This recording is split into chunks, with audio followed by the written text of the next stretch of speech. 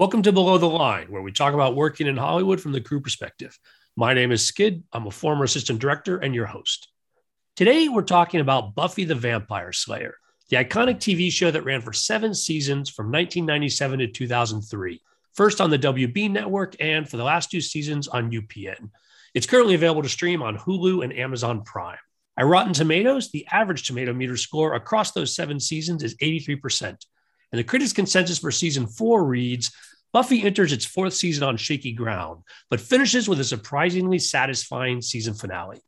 I pulled the season 4 quote because that's the season where I worked on Buffy as a DGA trainee. And my guests today are some of my friends from the show. Todd McIntosh, you've been doing makeup for film and television since 1977, and you oversaw the Buffy makeup department for the first 6 seasons. Welcome to Below the Line. Thank you, Skid. Nice to see you again. Really glad you could make it, Todd. Also joining us, Athena Alexander. You've been working in the film industry since 1990, and you worked on Buffy as the key second assistant director for seasons 4, 5, and 6. As the key second AD, you were my boss. Nice to see you. Nice to see you, Skid. Thank you for having me. And in our last chair, Douglas No. You've been a makeup artist since 1990, and you worked with us on Buffy for the run of season 4. Welcome back.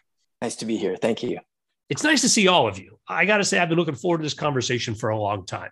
Listeners, this is your spoiler warning for all things Buffy. But first, let's start with some origin stories. How did everybody get involved with the show? Todd, you had the most time on it. Why don't you tell us how things got started that first season for you? Well, actually, it was a kind of interesting story. I was doing the Brady Bunch movies, and I think it was the second one.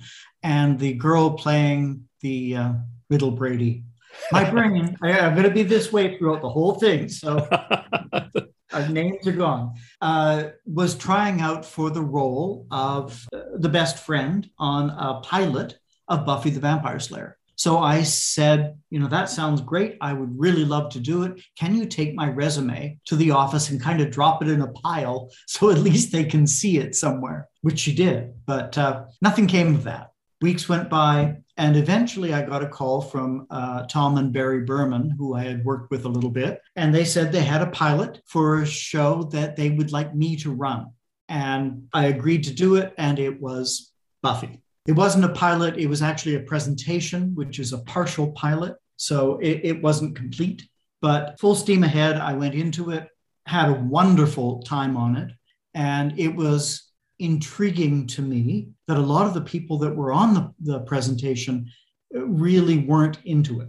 We had a DP who was, I hesitate to try and differentiate between uninterested and disinterested, but he was both.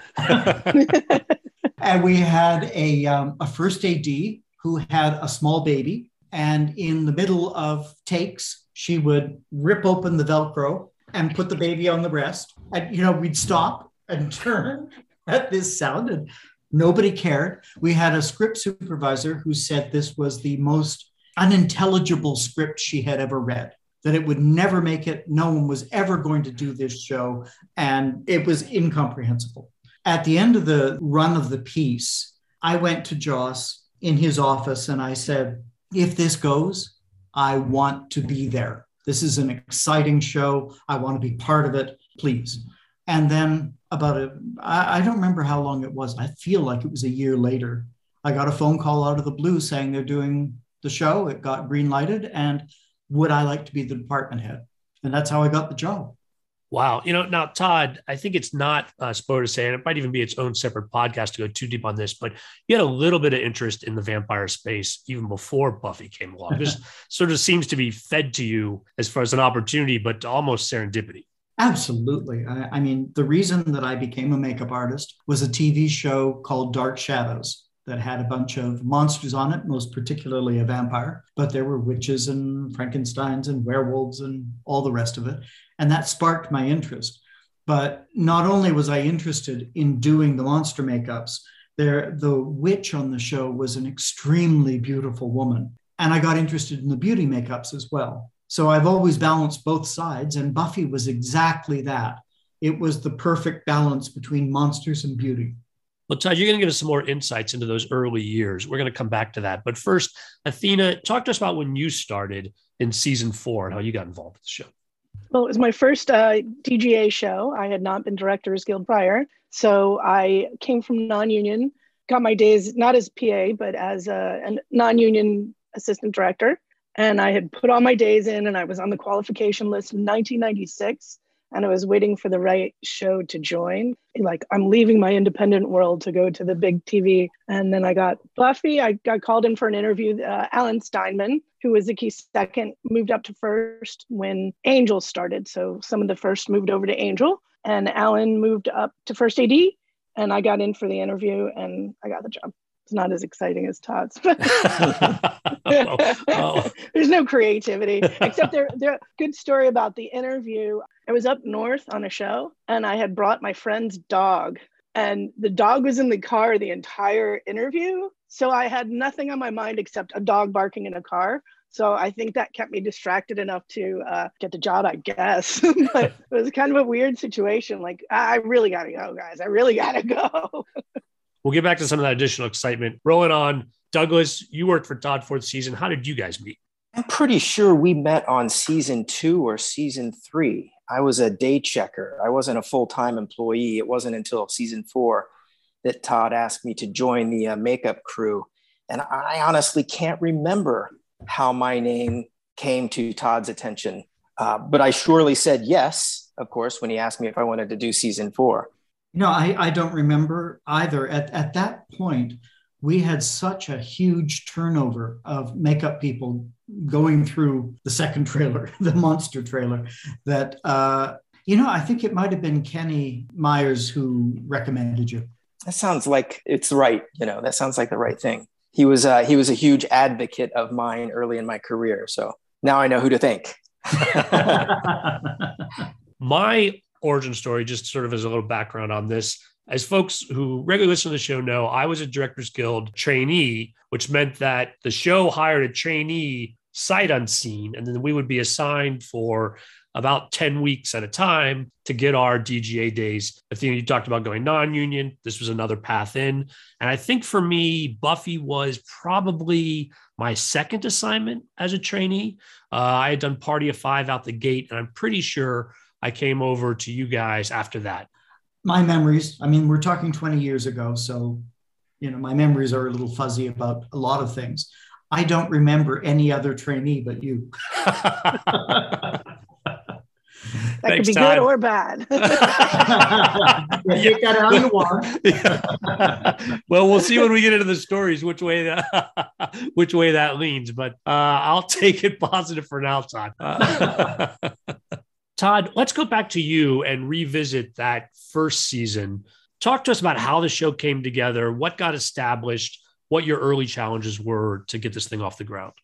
Like all TV series, it had its challenges as far as the creative setting of patterns. What I find interesting when I look back on it now is the products that we had then versus the products we have now. I've mentioned Kenny Myers to you. He came to me one day on, I don't know what season it was, 3, 4, possibly. And he brought a little tray in of some makeup that he was trying to invent. It was a product that was alcohol soluble.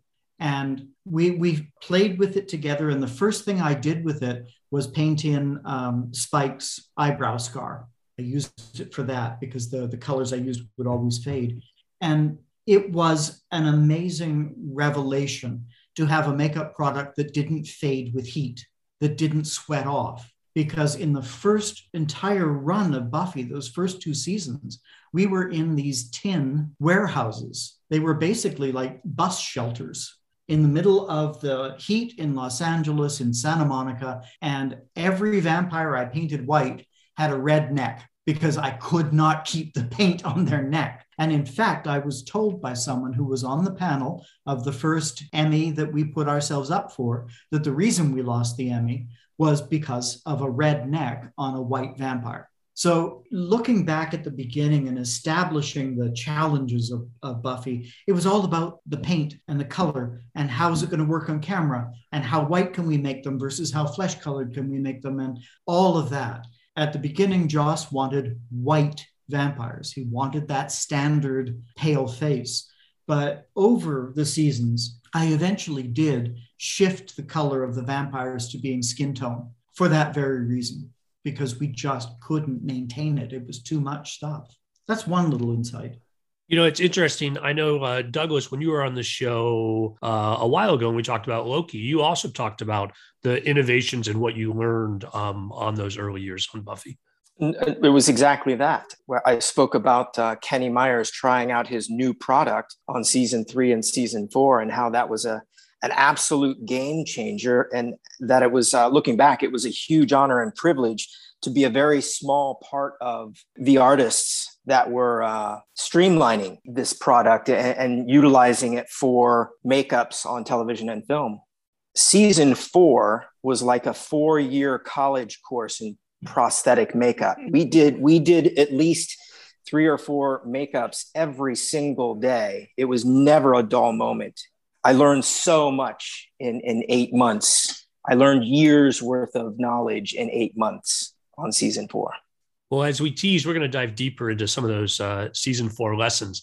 But there's something else you mentioned, Todd, that I wanted to follow up on. You talked about working in those tin sheds in that lot. I remember that even in season 4, when I was filming Buffy, it wasn't on one of those studio lots, out in Burbank. It was this separate standalone space, basically like converted warehouses, not built stages, if I remember correctly. Those converted warehouses were our home from the beginning. Yes, we were on location a lot. There were all kinds of locations, including a cemetery off Washington. That was our go-to Friday night. Oh my God. But eventually they built the cemetery in the front parking lot of the studio so that we didn't actually have to travel out so much and do those. Well, we called it Buffy the Weekend Slayer. We didn't have to do those horrendous Friday nights into Saturday because we could catch a few of the graveyard scenes at sunset. So it was a very wise decision.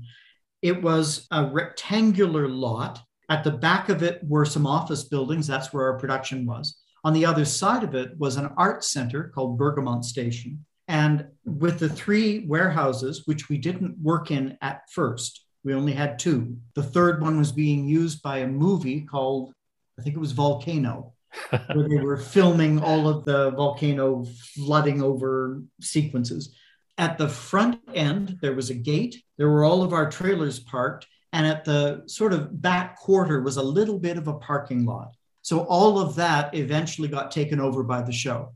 The cafe and the walking area was the parking lot at the back. The entrance to nightclubs was the back entrance to the stage. All of that was incorporated. Funny story. The props department, I believe, or maybe it was set dressing, when anyone would be fired, it would be a Friday night. They worked them through the week, but if they were going to go, they'd fire them on Friday. And Monday morning, there would be a tombstone in the cemetery with their name on it until production wised up and saw it and asked them. Specifically with art department, there was a lot of set building going on. If they're going to construct the clock tower or some cave or an interior mausoleum that's not already built, it's being designed and done at the same time that we're filming on these converted warehouse stages. And so there was a lot of warning and quiet, and the constant noise from their work was an ongoing bit of stress for me, at least as a trainee. Athena, as an AD, maybe you have some more insights, or whether you just managed to block that out after a while. It was a pain. It was a pain. And it went on the whole time. I mean, there was no mill. The mill was wherever they were building the stage, right? It was just a lot of work. It wasn't like bringing the walls out or using something where we'd been before. Right. And everybody keeps saying converted warehouses. They were still warehouses. There was nothing really done to them to make, they were Quonset huts, right? They were giant tin cans. I mean, I think they tried to put some insulation, but they were giant tin cans. Every plane overhead, right? Every plane, every person talking in the parking lot, you could hear it all. Absolutely. And of course, being a tin square, it was a little oven. Yes. I don't think we ever used heat in there, now that I think about it, not once. No, that we had huge AC tubes that would cool the area in front of them. and nothing else. And then we had to shut the chiller off when we were shooting on one of the stages because it was too loud. That was like a giant 10-ton air conditioning unit that had to be like shut down and couldn't be turned back on until, enough time had passed because it had warmed down. So, yeah. The one thing I remember about the sets on Buffy, it was one of the first times I'd ever seen someone, our set designer, and again, the name's gone out of my head, take a set and use all of the same pieces and turn it around into another set overnight. It was really amazing what he achieved. The sets on Buffy were astounding to me. Well, what else about those early years do you think sort of got codified into the sort of the rhythm of the show going forward? Again, my memories of all of that stuff really blend together. The differences between one season and another. I remember that it was important to establish right from the front that we had the main trailer, the people who worked in that trailer, and then we had a second trailer that was always prosthetics. So we would fill that trailer with staff when it was needed. But out of the main trailer, where we had 3 makeup artists and 2 hairdressers, we ran the entire show. This is kind of unusual because around that period, everything was shifting to a new pattern where producers would hire the effects company before they hired any makeup staff. And the effects company would have their people who staffed their side of the show. And then they'd hire someone to do beauty makeup, and they wouldn't have any interaction with those people. That wasn't my plan at all. I was brought through the system. I was given my real breaks in the business by Mike Westmore. And I sort of patterned myself after that makeup artist who had his own lab. He built stuff for his own shows and ran both the beauty and the makeup side of it. Early on, that was part of the footwork of balancing. They asked me, what prosthetic house do you want to work with? And I had worked with Optic Nerve on other projects, including Dracula Dead and Loving It. And they had built stuff for that as well as other shows. And I really loved all of their work on, Douglas, help me, what was their space show? That Babylon 5. Babylon 5, thank you. Which had brilliant makeup in it. It was so beautifully done. So that's the name I put forward. And I know that the company looked at the Bermans who had done the presentation, as well as a whole bunch of other different companies. And when they went for a tour of the Optic Nerve studios, they walked in and saw a 6-foot tall praying mantis and actually had in 2 or 3 scripts from the first season, a praying mantis teacher. And they said, okay, that's the company. Todd likes them and that's the mantis. So we don't have to have it built. So that's how Optic Nerve got involved. So I was already in a position of communication with Optic Nerve and John Bullich, who was running it at the time. And he accepted that there was going to be a communication between the department head makeup on the show and the prosthetic house in the old-fashioned way it would have been done. For example, Phillips on Star Trek, when he needed pointed ears for Mr. Spock, he outsourced that to John Chambers, who built them and gave them to him, and he put them on. So that's the pattern we set up, very unlike any other show. So when I hired my original staff, when I was looking at staff all the way through, they had to be able to do both beauty and prosthetics. That was the key. Well, I think that skill set, Todd, that you're looking for becomes very apparent with what I think in season 4. Compare this to other earlier seasons. This is where the initiative plays this sort of running thread through the season. And my takeaway from that, and I think it affects everybody here, is that you have a lot of demons and vampires that are just in the background. So in addition to whether it's Monster of the Week or our ongoing monster threats, now in addition, we have just people walking down halls or in these stages that have to be made up as well. And just adding all of that time, that seems like an enormous additional complication to the entire process of getting this show done. Yeah, of course. Yeah, the initiative with all of the cages that they were keeping the demons in. So you're walking down the corridor and there's just demons in cages. I don't remember, Douglas, did we do regular full makeups on those, or were some of those pull over the head masks? Most of those were makeups. I guess the idea you had was to be ready for anything. You never knew what was going to be featured and what was going to remain a background creature. So that's what I'm saying. We did countless makeups every single day for 8 months. It was incredible. Yeah, I'm beginning to remember now that sometimes we would have no control over what they were doing, and they weren't telling me in advance that this one was going to be featured or that one was going to be featured. It was just, they looked down the row, whatever looked interesting, they'd feature it. So we had to make sure everything was camera ready all the time. So trying to plan out for what was going to be filmed in advance, that feels like a conversation, Athena, you probably had with Todd and Douglas and the makeup folks on a regular basis there. Well, yeah, and for not getting the information from above, which I think was the case, we just had to be ready for anything. We didn't shoot the initiative. We had been shooting pieces of the initiative, and we didn't shoot the actual big wide until months in, I feel like, or maybe it was months, it was weeks, but it felt like years. But yeah. No, I remember that from the first part. It was like there were tunnels underground under the university and the monsters would come out, but we would never go in to the initiative until the end. One of the fondest memories I have, and you'll find this very strange, but I'm a Virgo, so what do you want, was making the daily chart. I would have to do a flow chart because I can't hold numbers in my head. That's never been a skill of mine. I have to see it on paper. And so Athena would come to me with a prelim and I would chart out makeup artists down the side, actors across the top, and who went in which chair at which time for how long to try and get it done. This is a part of the establishing. I do remember that in the first season, we had, I think it was something like 25 vampires in a night sequence at the school.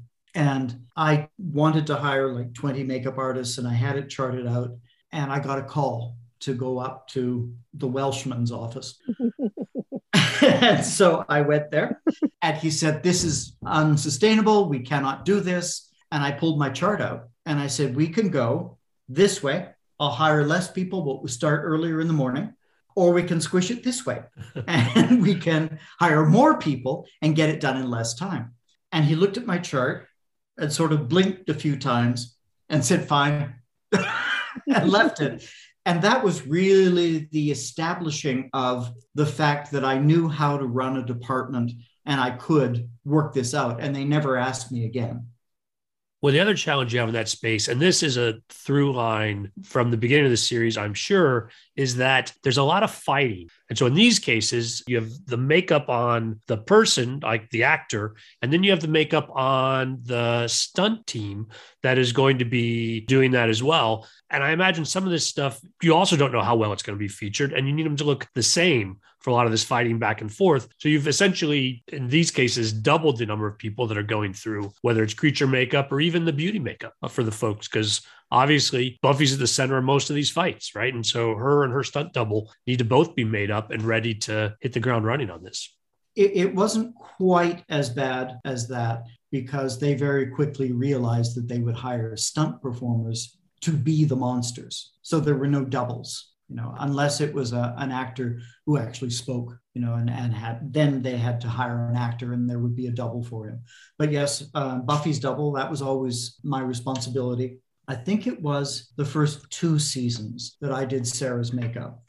And I think it was season 3 that she had her own team. And this is an example of what was going on with the show, because season 1 and season 2, we could handle it. I was always there for her. But by season 3, we started having so many monsters, so much stuff happening, green screens, second stages being filmed on at one time. Sometimes we'd have 3 units at once. It was such a juggling act for me that I would make Sarah up in the morning and send her to the set with someone to look after her. And it wouldn't normally be Douglas or one of the other people in my trailer because they had things to do. She would often get stuck with day players. And that blew up one day. She went up to the office and said, Todd's really busy and I don't feel taken care of and I need my own team. And they gave it to her. But even after that, I was doing Sarah's stunt double. So there was always just this turnover of stuff. Do you remember the 3 unit days? Yes. So don't forget, after season 4, we ended up with 2 Buffy doubles. We had Melissa and Michelle, right? One was the martial arts and one was the gymnast. And you really saw the difference on the show with now you have two people doing two different specializations of Sarah, but of course we had to get them all ready. Not all the time. Usually we knew who was going to be doing which thing, but oftentimes there was both of them. Yeah. Since you're mentioning that and we're talking about stunts, I do want to recall an amazing day. It was going on forever. It was a boxing ring fight of some kind with Sarah and a demon. And I don't remember the show or the plot, but I remember the day was just like watching wallpaper paste dry. It was going on so long. And Sarah finally said, listen, we're going to do it this way. And she choreographed the fight, set the whole thing up and directed it. You know, I have the most amazing kudos to Sarah for what she was able to achieve, how she was so totally involved with everything that we filmed. It was amazing. I mean, like all actors, there's hiccups here and hiccups there. That's stuff I don't remember too much. But I do remember that Sarah took over that day and could choreograph a fight sequence. And that was pretty impressive. Well, by then, I'm sure she had quite a few under her belt. I do remember as the trainee, interestingly enough, Sarah had a process for getting ready to come to set. And I had to knock on her door, I want to say at very specific times leading up to the set call. You know, again, I'm new. I'm not a kid at this point, but running around and trying to balance all of these things. To miss one could cause a delay in filming, right? Like if I tried to give a 5-minute warning and I hadn't given the 10-minute warning, well, then we were at 10 minutes so that she could have her process ready for coming to set. Athena, I think you've got so much going on as the key second and planning for tomorrow and executing. Talk a little bit just about how all of these restrictions on you trying to make the day, I don't know, made this a show you actually stuck with for more than one season.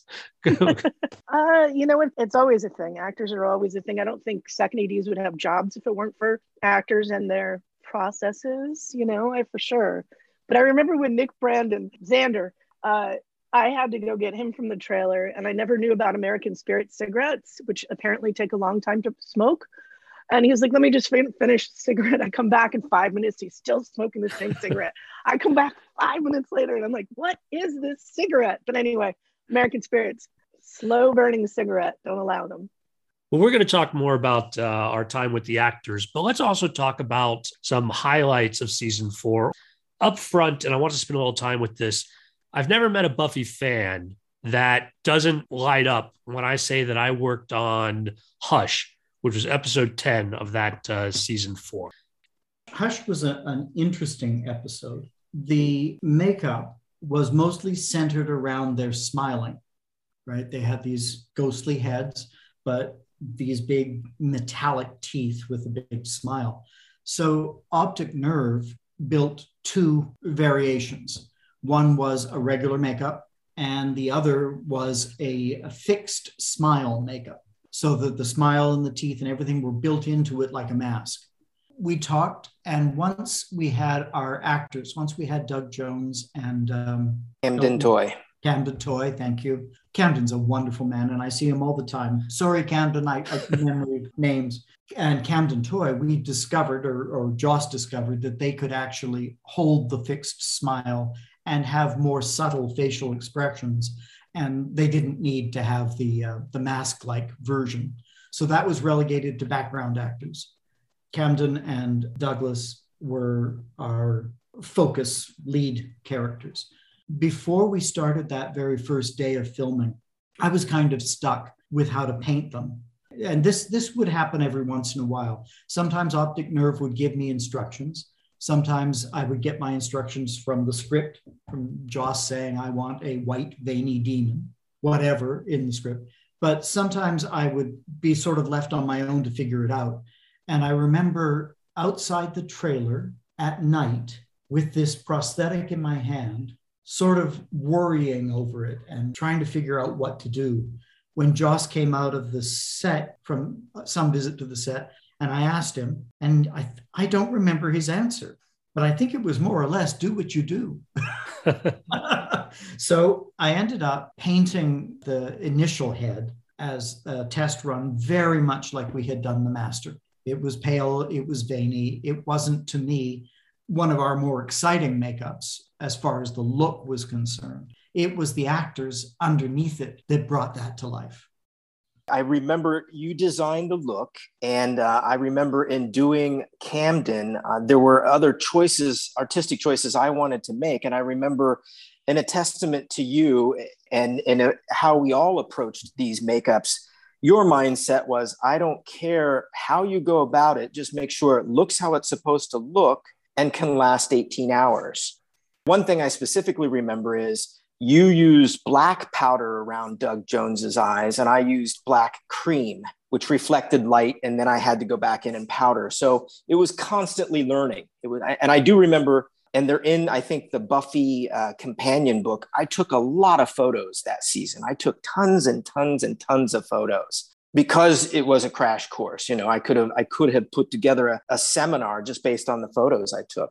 But yeah, I remember that being a blast, and also being given that artistic autonomy to achieve the look, but go about it the way I wanted to go about it, which was very freeing. We were never, as artists, we were never locked into a way to go about a certain thing unless it was tried and true. It was a stunt, and this is how it needed to be done to stay put.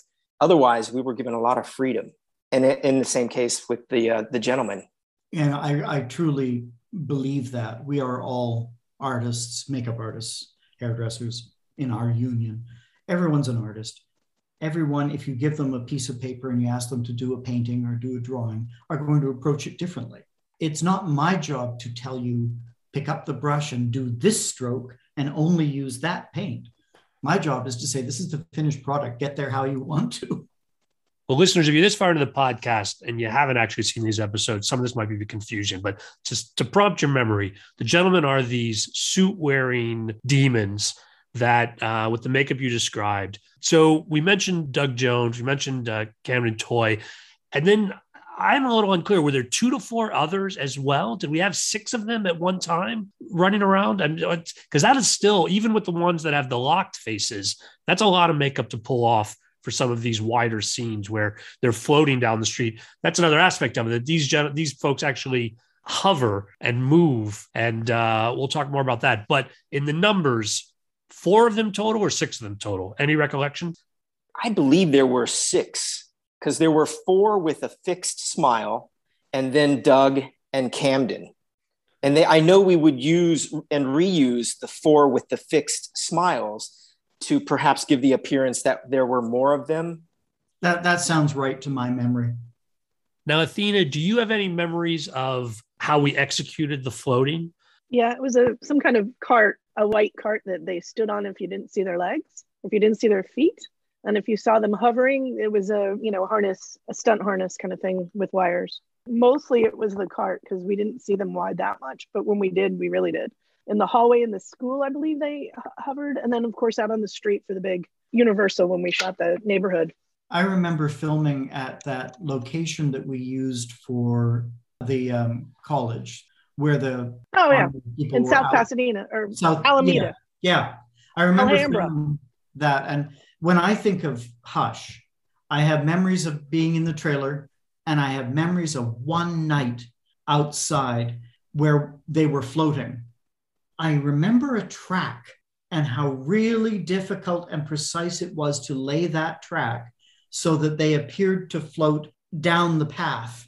And that was a very long night, but that night sticks in my memory for some reason. I vaguely remember that as well. Now it's coming back to me. Yeah, it was a very intricate and narrow dolly track, if I'm not mistaken, that they would move them down this path. It was pretty cool, actually, at the time.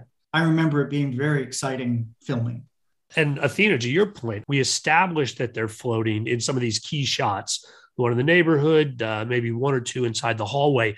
And after that point, then if they're not going to see their feet, you can push them on the cart and they have that same lack of body movement as they're going. But because we've already established that they're floating, there is no confusion around it. There's no need to do it again. And so I think that was pretty effective. All that came together. Well, talk to me about some of your favorite memories, whether it's episodes or just about what we executed that season. What comes to mind for you guys? Everything rolls together, and I didn't rewatch the season, so I'm not sure. But the other episode that was really important to me for some reason in my head was Beer Bad. It was a chance to do something that was different. It wasn't a demon. It wasn't a vampire. It was something earth-based. Like, we get to do cavemen. Okay, what does that look like? You know, it was a big job to take these young men that they had hired to turn into muscle-bound, ape-like cavemen. And I don't know that we got ape-like, but we spent a lot of time airbrushing muscles in, that's for sure. And laying hair on bodies and laying beards. And Douglas was, you were so great at that, Douglas. Some of the best beard work I had seen up to that point. Really, really beautiful. Douglas is a ridiculous artist. I remember that, actually. I remember that very well. But wasn't Kal Penn in Beer Bad? He was, actually. Kal Penn, before Harold and Kumar and everywhere else his career is gone, he's doing a guest spot on Buffy as one of these fraternity boys who drinks this mystic beer and reverts to a caveman over the course of the episode. I'd love to see where the rest of those guys are now. That would be a fun, where are they now? IMDb, folks, not only can you cross-reference the credits of my guests, but from there, bounce into the actors who appeared in those episodes as well. I also remember the introduction of Leonard Roberts, Bailey Chase, Mark Blucas, and Lindsay Krause. And that kind of elevated the whole season, just the presence, especially Lindsay Krause, I think, having such a seasoned veteran actress join us. That was pretty exciting. You know, when you bring up Lindsay Krause, she dies rather abruptly about halfway through the season. And there's a bit at the end where Adam turned Lindsay and another scientist into zombies. Does Lindsay actually come back for that bit, or are you guys using photo doubles? I feel sort of like I'm in a Harry Potter movie where I'm pulling little strings of memory out of my head. I don't recall a lot about her, but I do believe she did come back to be in the zombie makeup. I believe that was her. Does that Adam makeup bring back memories, that mashup of monster and machine that he ended up being the big bad for the second half of the season? Oh, yeah. That brings back a lot of memories. Adam, I believe I can easily say, was the most difficult makeup we ever did on the show. And that's just because of the way it came together. Adam was conceived and they hadn't cast an actor. So Optic Nerve was getting panicky as we were getting towards the filming date, and they started sculpting it on just any life mask they had, so that when they finally got an actor, they could just move the pieces over to the head cast of the actual actor. And eventually we got him, and the makeup was delivered, but it was so last minute that it wasn't complete. Things were not thought through terribly well. Optic Nerve, bless them, were trying, I think, to help us. And they painted his suit, but they were in a lab and they had 12 hours to do nothing but sit around and paint little lines and veins and dots and marks on this torso. But we had replaceable arms. Like, one arm was just his hand and that had to come off. And then the arm that was the extended weapon would go on. And some kind of machine gun, that comes out of his arm. All of these pieces. Plus, we have a zipper down the back and a blend of the cowl piece, the face piece, onto the chest. And that was all done with strips of blank foam latex. So you're putting these strips on to cover the zippers and cover the blends and do all of that. And they all had to be painted to match the suit, which was painstaking little dots and lines and veins. And the first time we did it was an 8-hour makeup. The test was 8 hours, which obviously is unsustainable. I believe, Douglas, did we get it down to 5? 5 or 6? I think so. I think, that was something, because it was labor intensive, I'm pretty sure I was usually on set by then. That's not a makeup I was heavily involved in. And I feels like Kenny Myers was with you for much of that makeup, but I honestly don't remember. But I do remember it was streamlined quite a bit. You nearly cut the time in half. I do remember that, but that was born from necessity, of course. Yeah, I remember. It was Jay Wahebi. Oh, okay. Jay was with me on that one. I have in my collection, and I'm sure you've got pictures too, about 5 or 6 pictures of that actor, Hertzberg, right? Yeah, George Hertzberg played Adam. He is not smiling in any picture that I have of him. And I don't blame him. It was an excruciating process for him. Not only did we have to sit him down and put the pieces on, and we're taking 5 or 6 hours to do it, but we got to a certain point, he had to stand. So we had him between 2 chairs on whatever he was standing, and we were painting and gluing and painting and gluing. He just stood there for 2 or 3 hours as part of the process. So I don't think he was very happy about that process. And I would wager that he probably never did a prosthetic again. It makes me think of he has one scene in the final episode, and George Hertzberg gets to be out of makeup. Him actually getting to have a day on set where he wasn't going through all of that. It must have just seemed like a completely different world to him. Absolutely. And I'm remembering now there were more problems. It was complicated in 1,000 ways. They wanted his hair. They didn't want him in a wig, but he had that metallic piece, that sort of half crown. Well, they never made any way to put it on him. We got the piece and we got Hertzberg with his hair. And I remember our hairdresser, Michael Moore, who was very inventive. He came from the theater. So he had a lot of ability to extemporize, created these patches of Velcro that he would pin into George's hair. And then we had Velcro on the inside of the crown and we just plunked it on. So that entire heavy crown was attached to his hair and pulling his hair the entire time he was wearing it. Then we get a script that says, oh, it opens up and you can see lights going on inside. So suddenly it opens sideways and now his head is going like this, because at that point we still had no remedy for it. We were just Velcroing it to his hair. I think ultimately that is the challenge of this kind of a TV show. I remember working on Star Trek, and not the original series, and having that same sort of, okay, here it is, make it work mentality, because you're so backed up with things and it's so slow.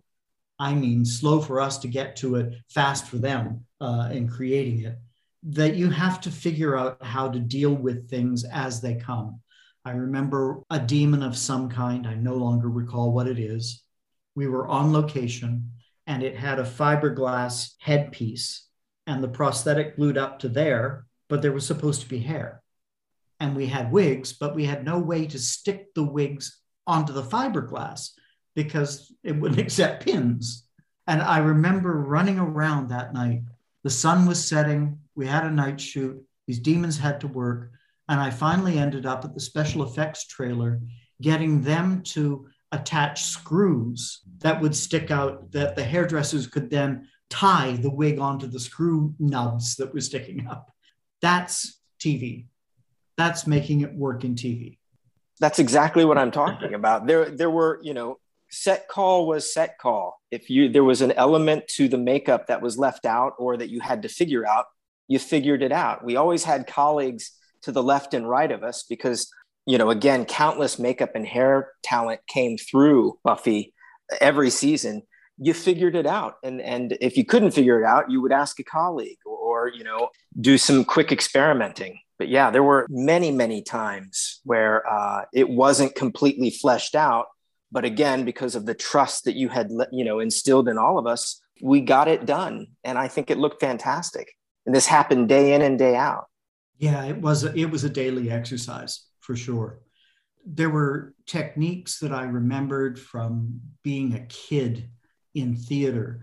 For example, there's a snake man, seems to me early, a mansion, and there's a ritual and they're cutting into his back and revealing or cutting a pattern in to his back.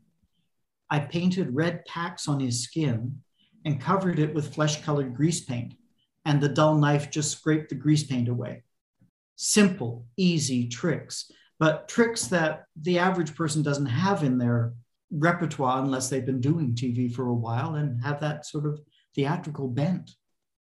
Well, Athena, talk to me a little about what it was like on set with all of these challenges? Again, every day is a challenge in the hair makeup trailer to get folks ready and on set. But on set itself, you're facing all kinds of challenges. Is this just the nature of TV, or was this show unique? So it was my first Directors Guild show, and it was also my first TV show. So I was like, oh, this is how we do it. Oh, okay. Which I would say everything else has been just easy since, because that's not the case. I think people make things more complicated than they need to on shows I've worked on. And I'm like, no, we used to do vampires in an hour and a half. I saw it happen, you know? Again, I had nothing to compare it to. And these guys made it work. You guys did it. And I don't remember waiting for vampires or waiting for demons. I just know that I really liked vampires, and for some reason I didn't love demons. I don't know if it's because they took longer or the actors were more uncomfortable being in demon things because they were bigger. And I was trying to recall one of my favorites, and I think he's everybody's almost favorite, is Andy Umberger. He was De Hoffren. He came back a lot. White beard, purple. Yeah. Yeah. And 3 kind of horn things. But I don't remember any of the I don't remember it being painfully slow or anything like that. Because again, it was my first TV show. We did everything fast. Were you around Brenda at that point? Brenda, yes. Yeah. The first AD, Brenda, and I started on a rocky footing because she was doing her pressure thing. And I was saying, look, it's going to be this, and this is the way it works. But we eventually became very good friends. And I really loved her sense of humor. But I remember one day on set, it was chaos. There were things moving. There were grips and electrics running around. It was just crazy. And I was on set just, what is going on here? And Brenda was like, she was standing. But she was like this with her headphone on. And she went, click, I hate you all. I laughed so hard. That was one of my favorite memories. That's beautiful. I have a very similar memory. I've shared this with you, Skid. Can I share this story again? Oh, yeah, of course. I'm coming in at 4, whatever, in the morning with my Frappuccino in hand. So it must have been 5, whatever, because Starbucks was clearly open. And you're walking towards me, and I see you've got your hand on your mic. You're talking. And as you come into earshot, I hear you say, yes, you are correct. There is no I in team, but there is an I in kiss my ass. And you let go of your mic. And I was like, well, it's going to be one of those kind of days, I suppose. I'll never forget that. And I know you don't remember that, but I swear you did. I swear. I just wonder who you were talking to. I was going to say, probably not you, Athena, right? I don't think you would have. I hope not. Or maybe. I mean, that's telling these stories and having a laugh about it does remind me, and again, it was a very intense 10 weeks, I think it's fair to say. My primary job on the show, I believe, was knocking on doors and getting people into hair and makeup and then into the set. I had an additional job of calling up to the offices so that Joss could come down and watch every filming scene, not every rehearsal. He had to get a call at a specific time that gave enough running distance that he could make it down for the actual filming. But that was a whole nother level of, moving things around and getting on the set and then getting the timing exactly right. It was a very stressful show. And yet I remember it fondly, and I remember all of you fondly. And I think we had fun doing this stuff. I mean, as intense as it was, the memories of just having a laugh with people and doing things kind of wacky. And that's all still really strong for me on this one as well. Absolutely. I think that Buffy was the closest thing to what I got into the business to do. That was it. I got beauty makeup. I got monster makeup. I was running the show. It was busy. It was fun. We were having a good time. Admittedly, I had bad days. There were definitely bad days there. But if Dark Shadows was my inspiration, Buffy was the closest you could come to Dark Shadows. It had all of the same elements. I had so much invested in it that at some point, someone called me the ambassador to Buffy.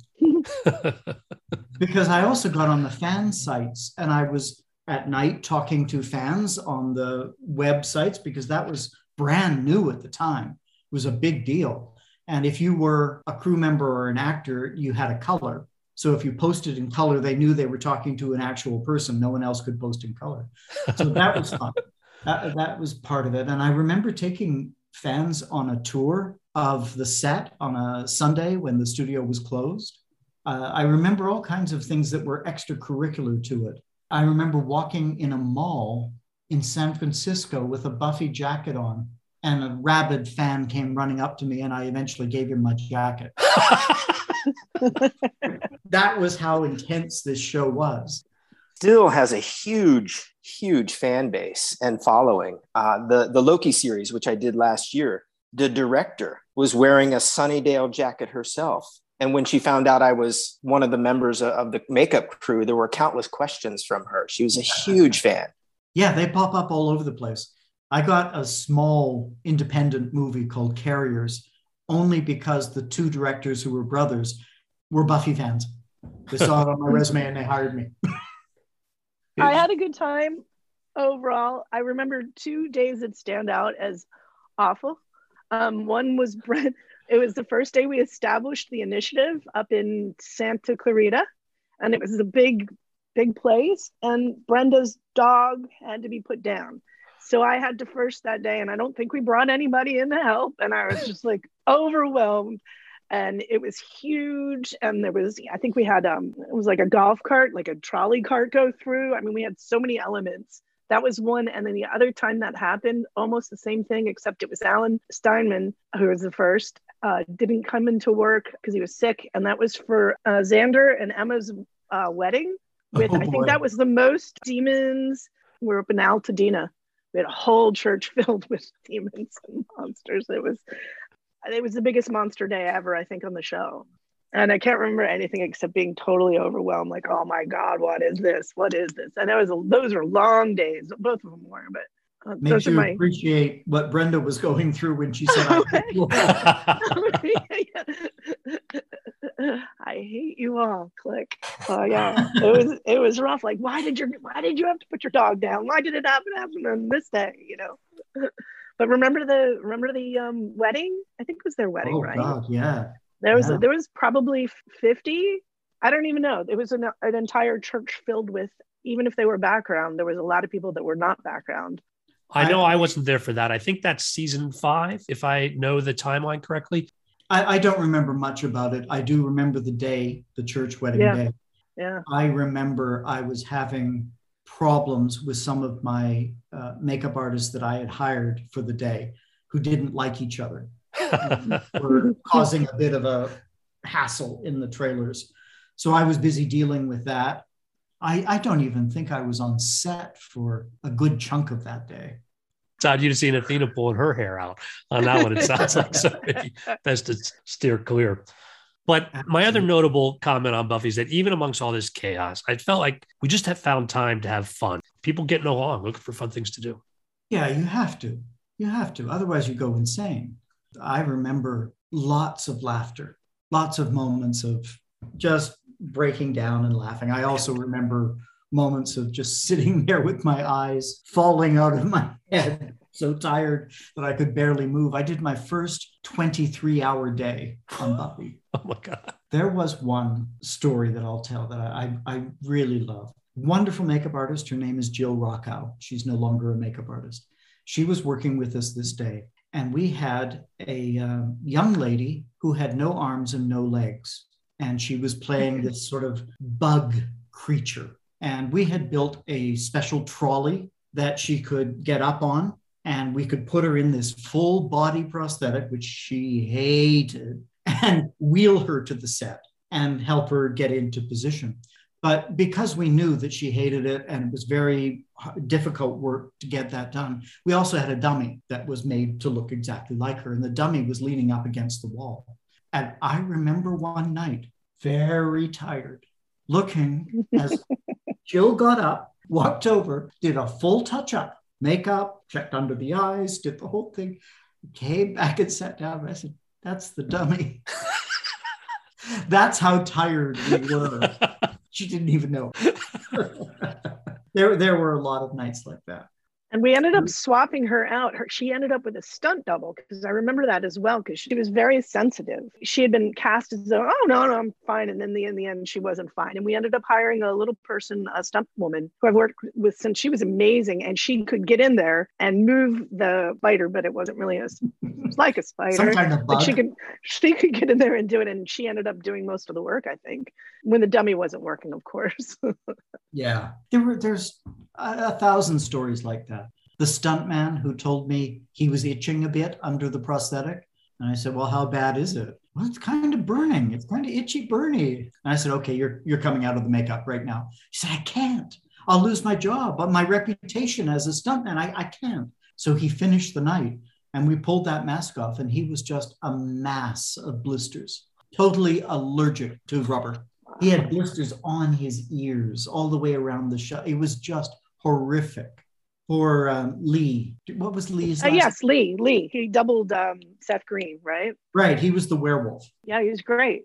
I got shot in the balls. A miss stunt happened where the Xander double was supposed to shoot like a bow and arrow. he ended up misfiring and truly fired into Lee's. Yeah, Lee had a lot of problems in that suit. Lee is a brilliant stuntman, and I've worked with him since. I believe he's a director now. He's not doing great. Anymore. But he was raised on a farm and had spent a lot of time learning to run like an animal. And he could do the werewolf run down the hallway thing. One time, well, there are 2 parts to this story. He was running down the high school hallway and turned, and it was our last shot of the night. And he was running into the camera and his face was hanging like this. And they left it. It's still in there if you go to look for it. He was so sweaty and had done it so many times, the makeup just fell off. But I do recall one night also when we pulled him out of the werewolf suit, he was covered in rashes. And that was heat rash from the suit and from the exertion that he was going through. There was stuff like that all the time. Were you around, Douglas, when we had to do the young guy that was going to be an intermittent stage of the werewolf transformation? And we had 4 of us hand laying hair all over this guy's body. He was covered in spirit gum and hair. It was like naked from the waist up. Yeah. Yeah, it was a mess. Make it work. You were asking about Joss. So there is one story that I've told this many times, particularly to makeup students, because it's something that I think they need to hear. But what you want as a department head or as a makeup artist on set in any circumstance is to do your job, do it well, do it quietly, not really be noticed. And there was a night, it was about 3:00 in the morning, and I was walking from the trailer to the production office to drop something off. And it happened that Joss was walking from the production office to the stage, and we passed each other. And he got a good ways past me, and I heard him call me. So I turned around and walked back to him. And he said, I just want you to know you're the one department I don't ever have to worry about. I think that is probably the highest praise I've ever received in 42 years at work. That's what you want to hear. Do your job, do it well, eat a donut, go home when they tell you. Well, I know as a trainee on Buffy, the highest praise that I could get was to score an invitation to Todd's annual Halloween party. So where I don't know that it was mandatory that everybody show up as vampires, but I remember there was a lot of that. I remember at the time I had just bought my first house, and yeah, we had cocktail parties quite a lot. Do you remember Dane Johnson? Dane day checked with us a lot and eventually went on to be the department head on Angel. Dane was wearing some costume at the party that had feather bits on it and walked through the living room and caught fire. He just started to burn because of one of the candles, and he walked out into the front yard and was drinking his thing. I didn't know he was on fire. And the other makeup artist on our show, Robin Beauchesne, tackled him, pushed him down to the ground, and rolled him in the grass until the fire went out. That's a Halloween memory. So in the years since, I do think that there still is a legacy to the show. As you mentioned earlier, there's still a large fan base. People just enjoy revisiting a lot of the the sort of mythos that was created around Buffy. I know there was talk a couple of years ago about relaunching or reimagining the series or doing a sequel. Were any of you connected to that, even through the rumor mill, that you knew more information about it? No, I don't imagine so. I mean, it would be an entirely new group of people. I doubt very much they would reach out to bring old retirement age makeup artists back to the show. I have a sneaky suspicion if Buffy were done today, much, if not half of the work that we did would now be CGI. Yes. Computer generated. Absolutely. Absolutely. You know, it was interesting for me because I thought I understood the process, but every season I would come back and they would have upgraded to a new process. So things were constantly changing. And I would think, okay, it's time to do green screen for the vampire. Oh, we don't need to do that anymore. What?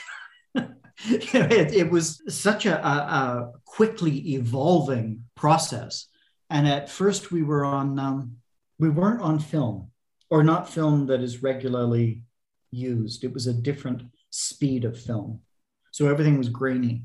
So I think for like the first 2 years, the show was very, very grainy and odd looking, which helped the makeups, but it wasn't very fun to watch. And then we switched to film and everything had to be recalibrated again. It was very, very interesting. Well, at least the memories you guys haven't blocked out. Really appreciate you guys coming on the show today and revisiting this. Thank you, Skid. Thank you, Skid. Season 9 continues. If you're new to the podcast, I hope you'll check out some other episodes. It's easy to peruse the entire catalog at the website, belowtheline.biz. That's B-I-Z. All episodes of the podcast are also listed on IMDb, so you can cross-reference the film credits of my guests. Please subscribe wherever you get your podcasts and rate us if you like what you hear. If you've got questions or comments, you can send email to skid, S-K-I-D, at belowtheline.biz. If you're on Facebook, you can find photos and other behind-the-scenes materials at Podcast Below the Line. And finally, you can follow the podcast on Twitter and Instagram. It's at Pod Below the Line. Thanks to Curtis Five for our music and John Wan for our logo. The logo is available on t-shirts, mugs, and stickers at redbubble.com. Loyal listeners, thanks for sticking around, and I hope you're enjoying the season. Tell your friends. We'll be back again next week.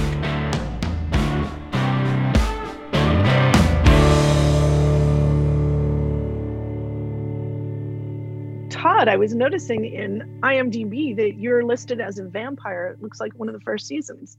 Did you get to play a vampire on Buffy the Vampire Slayer? I did indeed. Actually, I didn't get to wear makeup. I was, it was a sequence in a goth club. And we were going to the Emmys for the very first time. And I had an Edwardian outfit built for me to go to the Emmys in. And I showed it to someone and they suggested that I should be the host of the club.